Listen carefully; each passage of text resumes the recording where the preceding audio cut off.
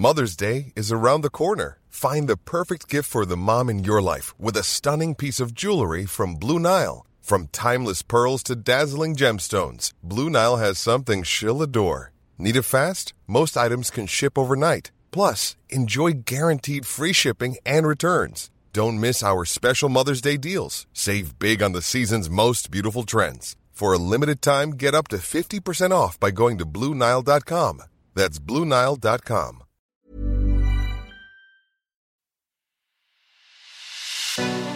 Hello everyone, it's the Ancients on History Hit. Got a special bonus episode today, and it's all about Saturnalia, that ancient Roman festival to the god Saturn, filled with revelry and celebrations that occurred at this time of year, described as the best of days by that raunchy Roman poet Catullus. And in this podcast, it's one from the History Hit archive. Dan Snow is joined by Kevin Butcher to talk all things Saturnalia. Quickly, a word from me. Just want to say a quick thank you. It's been amazing the past 6 months to see the rise of the Ancients from our first few episodes in July to now. It's almost beyond words. I just thank you so much to everyone who's been listening to the podcasts. We've got so much planned in the new year. We've already recorded so many episodes that I cannot wait to share with you. From the Xiongnu Empire to ancient Greek music to the rise of Marius to, what else we got? To the 9th Legion, Thermopylae, Oppians, Haleutica. We got so much planned, so much lined up. I cannot wait for 2021 and the Ancients. There's a lot in store. Don't go anywhere. That's enough of me rambling on. Here is Dan Snow and Kevin Butcher talking about Saturnalia.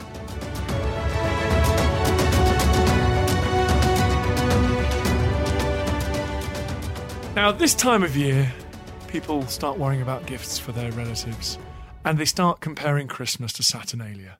So what on earth is Saturnalia? Well, you could say that Saturnalia is sort of the Roman version of Christmas, but there are some differences. So originally it was a single day, the 17th of December, when people would basically have a kind of a festival in honour of the god Saturn. And this involved partying and drinking and probably getting a bit drunk, tipsy, feasting, that kind of thing, overindulging a bit. So it does have some similarities to Christmas. And the Romans liked this festival a great deal. So, in fact, they liked it so much that over the centuries it got expanded from 1 day to 7 days. So it incorporated some other festivals as well. And it was originally a festival in honour of the god Saturn. The god Saturn was associated with agriculture and things of that sort, so it's kind of appropriate at this particular time of year. We're reaching the solstice. This is when the harvests have all come in, they've done the sowing and so on. It's the shortest day of the year, and days they can start getting lighter after this.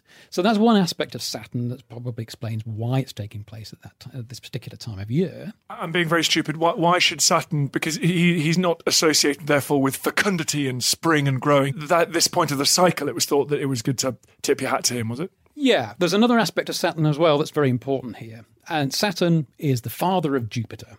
And Jupiter is the god that kind of rules the cosmos now.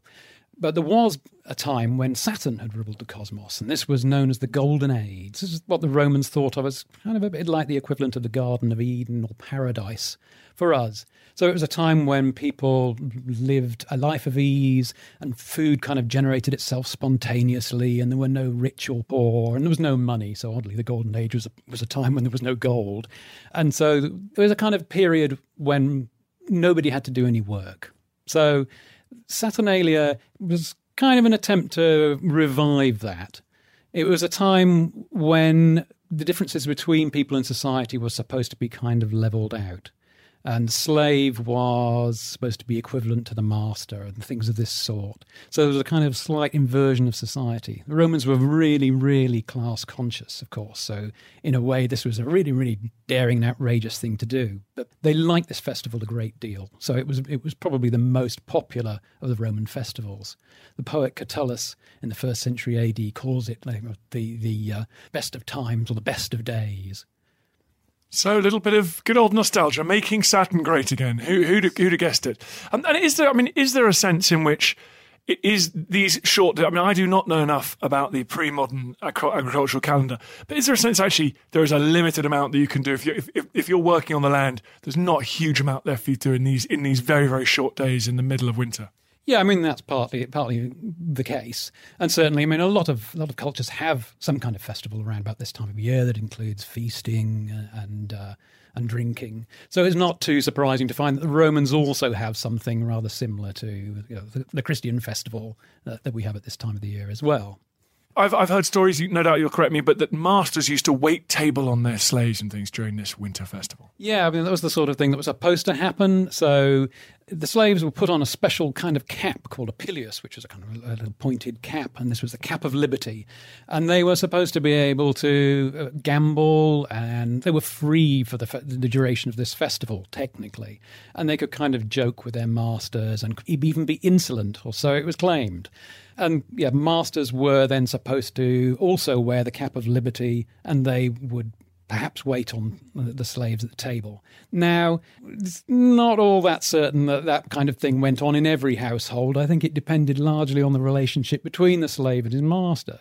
Some masters were known to be very harsh, and we can imagine that they probably didn't wait on their slaves at all. Some masters were probably less inclined to be all that jolly. So, for example, Pliny the Younger, he's writing a letter to one of his friends, and he's saying, "Oh, you should come and have a look at my lovely villa." And he starts describing his lovely villa by the sea. Towards the end of the letter, he says, "I've got this amazing room in this villa, and it's connected by a corridor to the rest of the house, but you can't hear anything that's going on in the rest of the house if you're in it." So he says, well, and when we're holding the Saturnalia and the slaves are all living it up or whatever, I can just go away into this amazing little room and work, and I can't hear a thing, which kind of implies that maybe Pliny was a bit of a party pooper. But of course, these letters were intended to be published, so maybe this is the way sober Romans are supposed to behave, and they're not really supposed to go crazy at Saturnalia. But perhaps that was just his public image, and for all we know, he might have been having a knees up with the slaves in the rest of the house anyway. Yeah, so tell me, what other evidence do we have for what was going on in Saturnalia? Clearly, what people were doing was they were kind of going out into the streets, they were singing, they were carousing, they were going around to people's houses, having parties and things like that. There were also public banquets. So one key festival at Rome was that the image, or one of the images of Saturn, was brought out of the temple, processed to the forum, and there was a big public banquet that took place there. And basically, the image of Saturn was kind of presiding over the whole thing. So there's a big grand public banquet. There'd be lots of wine and so on. A Roman poet called Statius, writing at the end of the 1st century AD, says that the Emperor Domitian holds one of these big parties and he makes it into a really big event. And wine is flowing in like rivers, and there's masses of food, and he releases all these birds that people can kind of catch. So it's a bit like the Golden Age all over again, the food just appearing out of the blue. And there are all kinds of exotic things happening, whether pygmies fighting against cranes, that is the birds rather than the heavy lifting equipment. And there are people dressed as Amazons fighting the pygmies. And there are also, it says there are women who are released who are basically prostitutes. So there's a whole series of things that are kind of going on in this big, massive party downtown. Afterwards, people go to other people's houses. There's this mock king that's sometimes chosen. Slaves are gambling. Interestingly, they're supposed to gamble with nuts, not with money, because, of course, the Golden Age was a time when they didn't have money, so they gamble with nuts instead. So there's a proverbial phrase saying, you've lost your Saturnalian nuts or whatever. So slaves are gambling, and everybody's gambling. People are drinking. They're wearing very informal dress. So normally, of course, Roman citizens, they're wandering around in official business in togas. Now they're supposed to be wearing kind of brightly coloured clothes. And everybody is wearing simple or fancy dress clothes. It's, again, a case of the formal dress codes that were very important in Roman society to tell you who you were. They've all been lost just for these few days, and people are kind of wearing different kinds of clothes for once. And, there were Christmas decorations. Oh, sorry. Whoa, Freudian slip there. No, there were Saturnalian decorations, yeah. They did actually use things like holly and ivy. So they might decorate homes with garlands or sprigs of it. They might put that kind of thing on their heads. That must have been a bit scratchy in the case of holly. And in fact, holly was supposed to be sacred to Saturn. I mean, it's probably not too surprising to find them using these kind of things. If you want a bit of greenery at this time of the year, that's the kind of thing you'll have to go to, is holly or ivy. But yeah, it is part of the Saturnalia tradition as well. Tell me more about the kind of gifts that people might give and receive. Well, there was a sort of feeling that they ought to be slightly naff. They were kind of joke presents some of the time. So there were trifling things. So you might get, dice or a hairpin or a comb or something like that. And the kind of things you might expect to get in a Christmas cracker these days. We do actually have a book by the poet Marshall, which is basically a set of small poems that is a bunch of labels for these presents. So you can actually see the kinds of things that they're giving each other. So, yeah, there are things, worthless things or very cheap things like a ball or lamps or clay statuettes were one of the key things that people gave each other. But you also sometimes find richer Romans are giving each other fancier presents, so a gold cup or a couch, or a bookcase, which must have been very impractical, or a parrot that can say, "Hail Caesar," that kind of thing. But there are also kind of jokes. The labels, I suppose, it might be a little bit like the things that come in Christmas crackers. The labels might have slight jokes or insults to them. So, your comb given to a bald man, or what looks like a love letter. When you get a bit closer to it, it turns out to be a joke invoice. Or a purse for a stingy person, and there's kind of like a speech bubble from the purse saying, "Don't use me, but don't put food in me, or let your dog sleep on me," or that kind of thing. Or a woman's girdle on it. So basically the joke there is, well, this is quite a short girdle, so if you are pregnant, by the time as your bump gets bigger, this girdle is going to be too short to hide it, and those kind of things. So it's all part of this sort of jesting and joking. It seems everything you're saying is quite an egalitarian festival in supposedly such a hierarchical society. What did that tell us about? Rome? Is it that secretly they yearned for a more equal society, or that this was a sort of safety release valve? Well, there certainly is the theory that it was some kind of safety release valve. The Golden Age, I don't think we should ever underestimate the power of this kind of illusion of the Golden Age, that there had been this time in the distant past when all people had been equal. And that was a very, very powerful draw. And clearly the Romans really liked this festival. They thought it was great. So we shouldn't underestimate the power of the Saturnalia. It really was a very, very important festival. You mentioned this became a sort of extended out to a 7-day festival. Is that an indication of the wealth, the power, the ability to enjoy the leisure time that people in this imperial centre would have enjoyed as it reached its point of sort of hegemony over the Mediterranean, Western European world? Well, I think it's a reflection of its popularity. There were lots of holidays in the Roman calendar. It must have been actually very difficult to get a lot of public business done because there were so many holidays.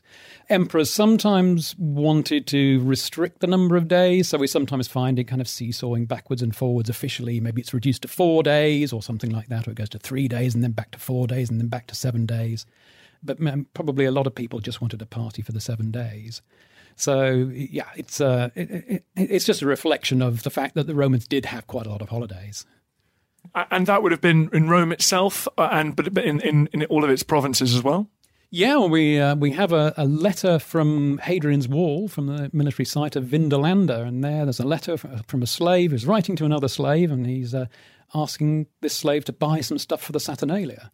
So, try and buy this stuff cheaply if you can. The only item we have on it is radishes, which doesn't sound particularly festive, but maybe that's their equivalent to Brussels sprouts. And to what extent, I mean, as we transition to Christianity throughout the Roman Empire, how does that affect the marking of Saturnalia? Saturnalia actually continued after the Roman Empire had become a Christian empire. So it seems to have perhaps lost importance gradually. By the middle of the 5th century, there's a writer who mentions it, and he says, it used to be in honour of the god Saturn, and it's a festival for slaves, which kind of suggests that it's not quite as important as it was earlier on. But we also have a text from about 50 years previously which is a kind of imaginary party being held at Saturnalia by a group of intellectuals, and part of it is that they're discussing the origins of Saturnalia. And it's kind of interesting because it's a bit like a sort of work of comparative religion, and they're starting to think about, well, what are the origins of all these customs? And half the time they don't have any idea. But one of the conclusions they come to is, well, perhaps underlying all of this is some kind of worship of the sun god or something like that. So even they were thinking about comparisons between religions at this time.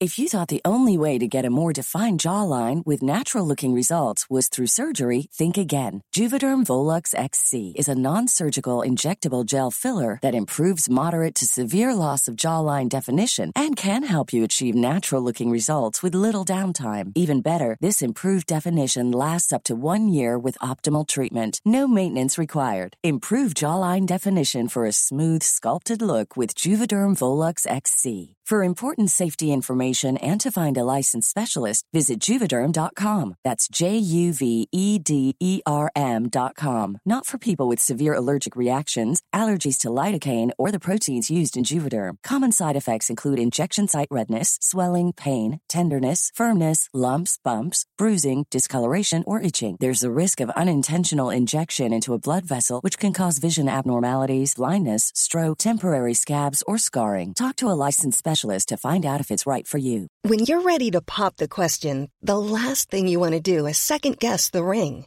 At BlueNile.com, you can design a one-of-a-kind ring with the ease and convenience of shopping online. Choose your diamond and setting. When you find the one, you'll get it delivered right to your door. Go to BlueNile.com and use promo code LISTEN to get $50 off your purchase of $500 or more. That's code LISTEN at BlueNile.com for $50 off your purchase. BlueNile.com, code LISTEN. Hey, I'm Ryan Reynolds. At Mint Mobile, we like to do the opposite of what Big Wireless does. They charge you a lot, we charge you a little. So naturally, when they announced they'd be raising their prices due to inflation, we decided to deflate our prices due to not hating you. That's right. We're cutting the price of Mint Unlimited from $30 a month to just $15 a month. Give it a try at mintmobile.com/switch. $45 up front for 3 months plus taxes and fees. Promo rate for new customers for limited time. Unlimited more than 40 gigabytes per month. Slows full terms at mintmobile.com.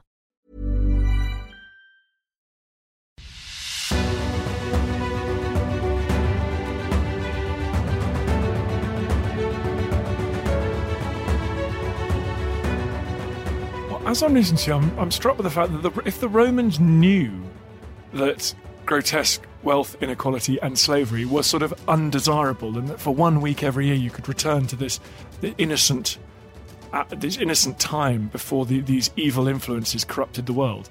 What does that tell us about their sort of political, social, economic outlook? I mean, I've always assumed the Romans regarded slavery not as an evil, but just as a feature of the human condition. Well, I wonder whether, in fact, it was a way of kind of affirming society. You're inverting it, you're kind of turning it upside down, but at the same time, there's still that kind of threat there behind things. There's interesting that there's a work that basically a book of poems written by a Roman poet called Martial towards the end of the 1st century AD. And this contains a set of very short poems, and basically what they are is kind of short labels that are supposed to go with Saturnalia presents, because one of the things that they do is they give each other presents at this time of year. And one of them is a present of whips, and it says on it, the little label, basically it says, "Enjoy your time now, slaves, but don't kind of overstep your boundaries, because at the end of Saturnalia, these whips are coming out."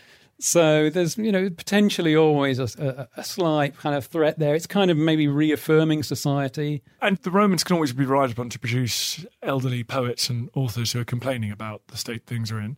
Does this expansion into a week-long festival, does it become too licentious? Does it become too immoral for some observers?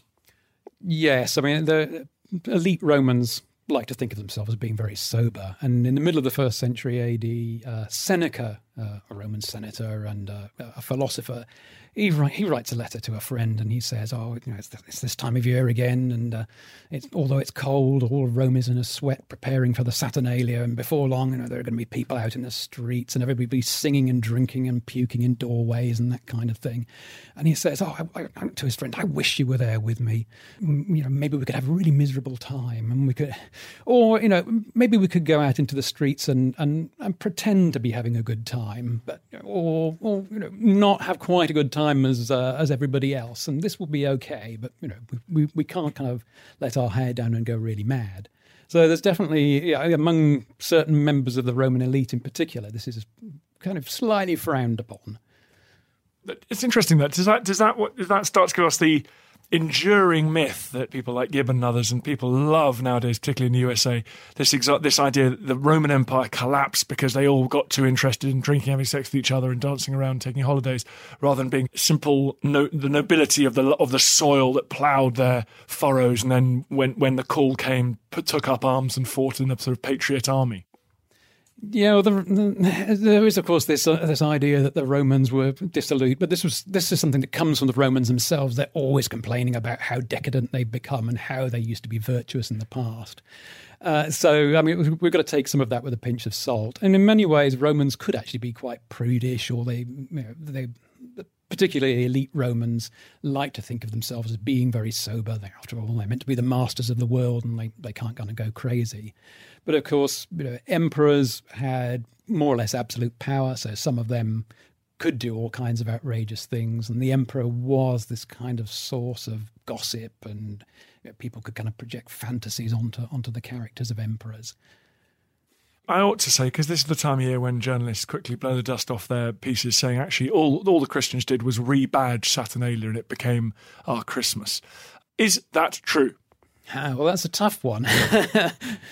I think what we could say is that Saturnalia and Christmas aren't really all that directly connected. I mean, if anything, I think Christmas has kind of evolved to look more like Saturnalia. It certainly has taken on some of the features, the giving of presents and things like that, and going around to people's houses, having parties, feasting, drinking, all of those kind of things. Telling your boss what you think of them over the photocopier when you drink too much red wine? Yeah, well, it could be that as well. But if we actually look at what early Christians sort of thought about Christmas, I mean, the very earliest Christians don't seem to have been interested in Christmas at all. I mean, as far as we can see, for the first 2 centuries of Christianity, nobody's celebrating Christmas. There's not really any references to it. And the first real references we get are in about the year 200, where a writer called Clement of Alexandria, a Christian, he says that people are debating, when was Jesus born? And nobody can quite agree. And he gives some dates, and they're all in the spring. So they're all in March, April, or May. So there was clearly, when people started to think about it, there was no real tradition there. I mean, if you actually go back to kind of the original text, the 2 Gospels that mention the Nativity, they don't actually give a date at all. And the first evidence we have for the date of 25th of December is a Roman calendar dated AD 354. It contains all kinds of anniversaries and things in it. The entry for the 25th of December, and in there it has Jesus Christ was born in Bethlehem of Judea. But also on the same day, it has an entry saying the birthday of the unconquered sun. So it sort of suggests there's an association between the sun god, Sol, and Jesus. Now, that could be seen as plausible in that the Emperor Constantine, who was the emperor who brought Christianity, or made Christianity the kind of official religion of the Roman Empire, before he was interested in Christianity, he was a worshipper of the unconquered sun. In fact, the commonest thing on his coins is the unconquered sun. So one could perhaps see Constantine as somebody who maybe brought these 2 festivals together. But there is actually a problem with that, because there is some evidence that the 25th of December was already celebrated before Constantine. It's only circumstantial evidence, but there's a group of heretics called the Donatists who appear to have celebrated Christmas on the 25th of December. So we seem to have something between about AD 200, where they're not really quite sure when Christ was born, but it's sort of somewhere in the spring, to a century later, they've settled on something around this time of year. And so that does really open up the question, well, what association does the 25th of December have for the Christians? Is it something pagan underlying it all, or is it a date that they've chosen themselves? And there is some evidence, I think, to say that it's something they've chosen themselves. Possibly the reason why they chose it has to do with a trend of thought that was developing in the 3rd century in Christianity. The most important festival for the Christians was Easter, so the Passion, the Crucifixion, the Resurrection. And there was this idea that developed that the Annunciation, so when Jesus is conceived, fell on exactly the same day that he was crucified. This kind of appealed to them because, it's the kind of cycles of creation and redemption. And in the Roman calendar, the 25th of March was supposed to be the date of the crucifixion. In the East, they're using a different calendar, and so they came up with the date of the 6th of April. Now, if you calculate 9 months pregnancy from the 25th of March, you end up with the 25th of December. And likewise, if you start on the 6th of April, you end up with the 6th of January. And in fact, in late antiquity, these two dates are used for the date of the birth of Jesus. So it's quite possible that it's really something within the Christian tradition. And of course, the 6th of January, now we tend to use it as Epiphany.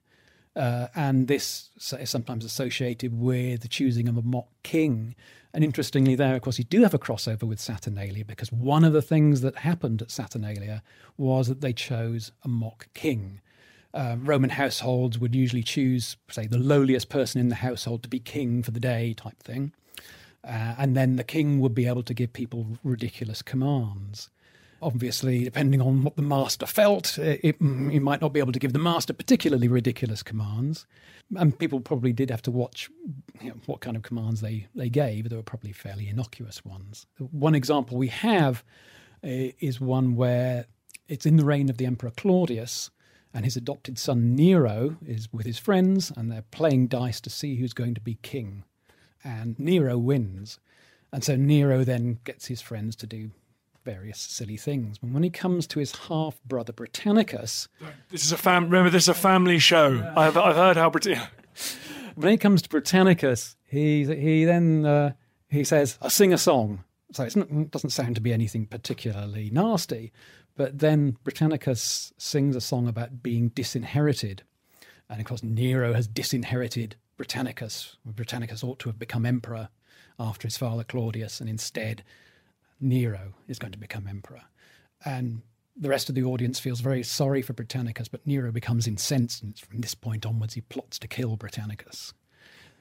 So things could go wrong in the Saturnalia. Yeah, you don't say. Alcohol, transgression. I mean, is there any sense, though, that the Christians were rather drawn to the culture of Saturnalia in terms of exalting the weak, exalting the lowest, and turning them into rulers? It's not unlike the Sermon on the Mount. I mean, there may be something in that. Certainly, I mean, when the two are coexisting, so there's a kind of Christian festival and the Saturnalia in late antiquity, it's possible that there's some crossover there. Okay, well, let's not publish all the article. I won't publish my article on that then. No, that's a lukewarm response.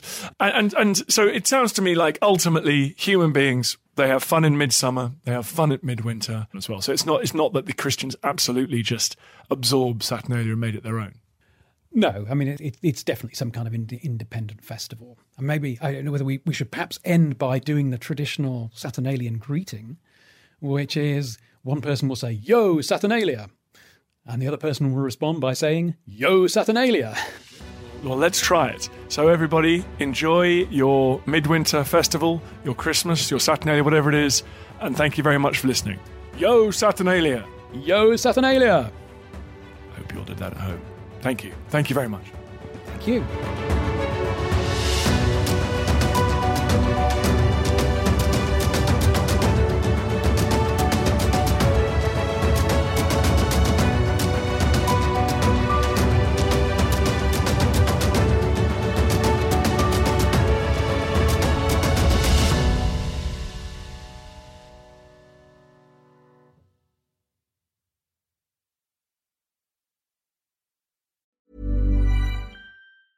Even when we're on a budget, we still deserve nice things.